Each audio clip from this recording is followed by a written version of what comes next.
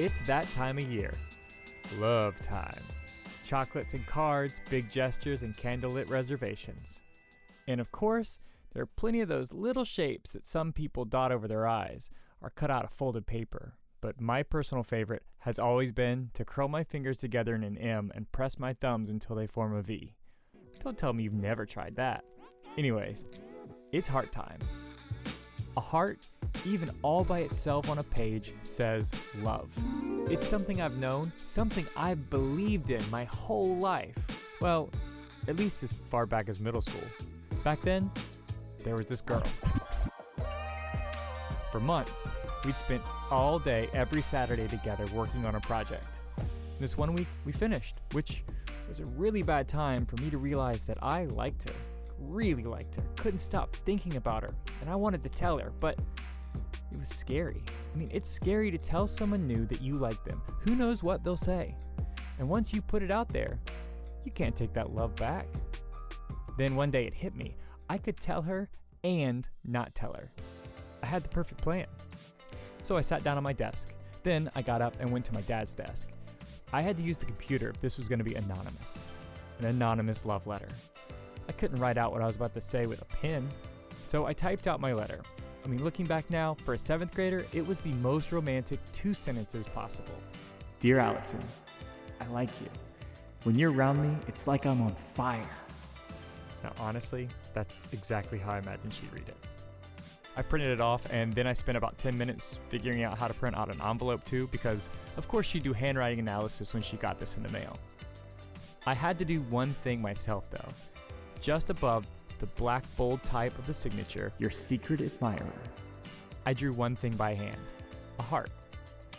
That way she'd know how serious this was. I liked her. Heart serious. I put it in the mail, my hands shaking, my fingerprints hidden inside some gloves, and I smiled. I was sending someone I liked my heart for the first time. This was gonna make her day. It's just a shape, a heart. It's so simple, but it meant the whole world to me back then in 7th grade, and it means so much to each of us now. Circles, squares, hexagons, they're just geometry, but a heart? It's got humps and a tail. It's got design, and still, it seems so organic. I mean, I can make one of these with my own hands just by pressing my thumbs and forefingers together. It seems like a shape that was destined to be, but maybe it wasn't. I mean, our lovely bubble heart, the emoji, doesn't look like an actual heart at all. A real heart. Well, the best description of that I've ever heard comes from Patrick Marber's Closer. Have you ever seen a human heart? It looks like a fist wrapped in blood. So, where did our Valentine's Day love heart come from? Someone had to invent it, and then it had to spread. How? Was it all just some Greeks in heat, or a French book about pears? How did this one shape get into the heads of everyone in the world and whisper, I love you, or even, I love New York?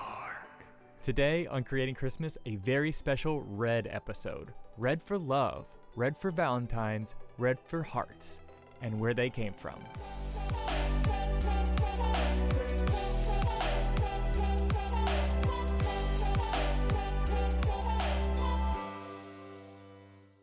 Our heart, the big, bloody, fist-like organ, has been thought to be the root of our biggest emotions, love, joy, sadness, for thousands of years. At least as far back as the Egyptians, which means that for pretty much all of human history, the heart and love have been intertwined.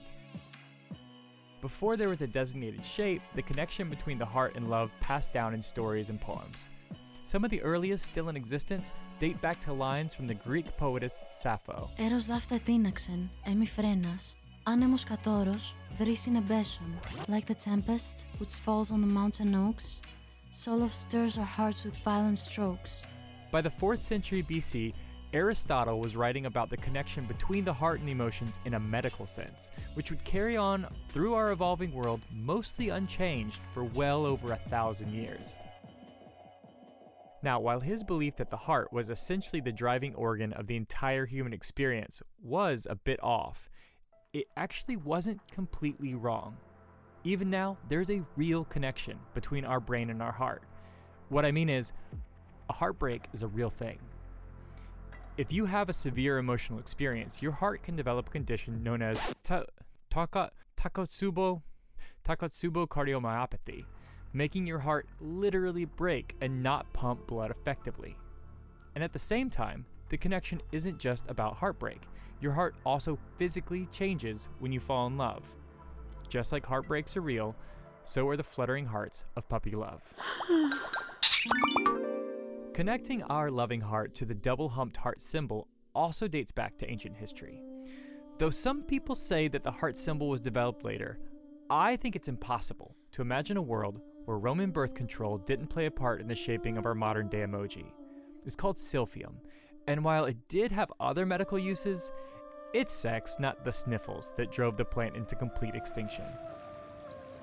Silphium grew in a very narrow region on the northern coast of Africa, in Cyrene, what is now Libya.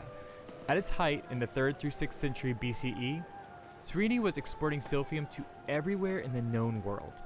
It was such a major part of Cyrene's identity and wealth that it was put on silver coins from the 5th and 6th century BCE.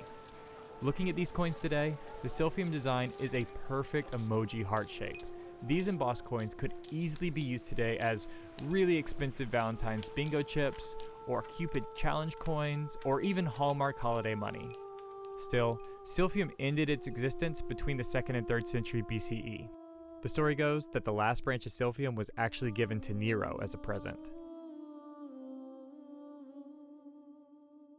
After silphium, similar heart-esque shapes appeared in art and design, mostly depicting leaves or just unsymbolic decorations.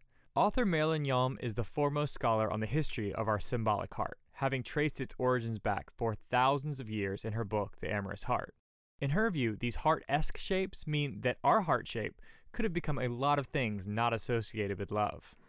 So after several years of looking at these figures, these images, I asked myself what would have happened to this shape if any one of these meanings had taken hold. For example, had the figure become strongly associated with the silphium seed in ancient Libya, it might have become the sign for contraception. Or in ancient Persia, it might have become the sign for wine and winemakers. Or in the 10th century Spain, it might have become a brand for horses. Why not? The double lobes do suggest haunches. But none of these meanings stuck to the scalloped figure we call a heart. I like to think of these non-heart hearts as figures in search of a meaning. And that meaning was found during the High Middle Ages when the ideas of courtly love began to circulate in Europe. This new sort of love, courtly love, now this love involved pledges of love and gifts. It needed a token, a symbol. And since everybody already knew love came from the heart, society suddenly had a need to create a heart shape. So it started with what it had, and that was a biological heart. In medical books around the 11th century, the heart was depicted as a pine cone-shaped organ. The shape originated way back in the 2nd century with the Greek physician Galen. His depiction was pretty much completely unchanged since his time, because, since then, there had been severe laws forbidding dissections. So in the 1,000+ years, no one had a better idea of what the human organs actually look like. Our pinecone heart crossed from medical books to romantic symbology in France. Of course it was in France. The 11th century in France was a love explosion. The ideas of love and lovers and giving away love dominated French culture, driven heavily by minstrels and troubadours. The first appearance of giving a heart to someone as an act of love was depicted in the French Romantic manuscript, The Romance of the Pair, in 1250. In one of the book's drawings, a lover kneels offering a lady his heart.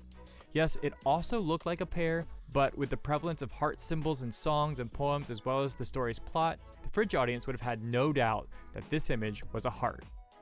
The very first love heart.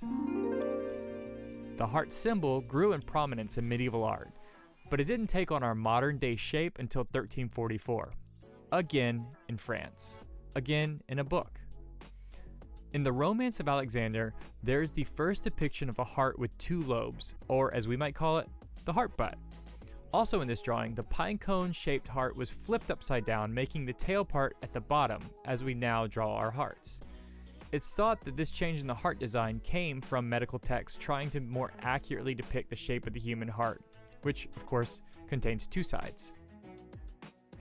From there, hearts continued to be used more and more as mainstream symbols of love, and finally made their way onto Valentine's Day cards at the end of the 1700s. Now, the last huge change for our Valentine's heart wasn't French at all. It was very American. The heart symbol was first used as a verb in New York City's 1977 I Heart New York ad campaign, which was heavily influenced by Robert Indiana's love statue. See, again, the heart evolved from the idea of love to a statue that literally said love to becoming a symbol of the word love. Then, finally, in 1999, a Japanese artist converted the heart shape into 5 of the first-generation emoji shapes. So what we've done here is over thousands of years, we've made the complex feeling of love into something anyone in the world can express or understand. And all it takes is a simple shape. That's amazing. And this simple shape was the same simple shape that I knew I had to include in my secret admirer letter. As for that love, well, I had assumed that receiving an anonymous confession of love would blow Allison away, and that the next time I saw her, she wouldn't care about anything except figuring out who loved her. When I did see her again, nothing. It was like she never got a letter at all. So, I never did find out if she liked me back. But maybe, just maybe, that heart I sent out on that night so long ago, maybe it did mean something to her. Maybe it was special after all. Looking back now, that's what I hope happened, even if it was just a little bit. Now this year, don't just think about your special someone. Make sure they know you love them. Send them a heart, a card, or even just a sweet text. It's Valentine's time, and it's time to love. But for us, it's time to go. Until next time.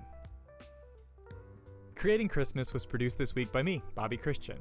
If you want to read more about the history of the romantic heart, you can find pictures, early artwork, and links to more interviews, along with all our previous episodes on creatingchristmaspodcast.com.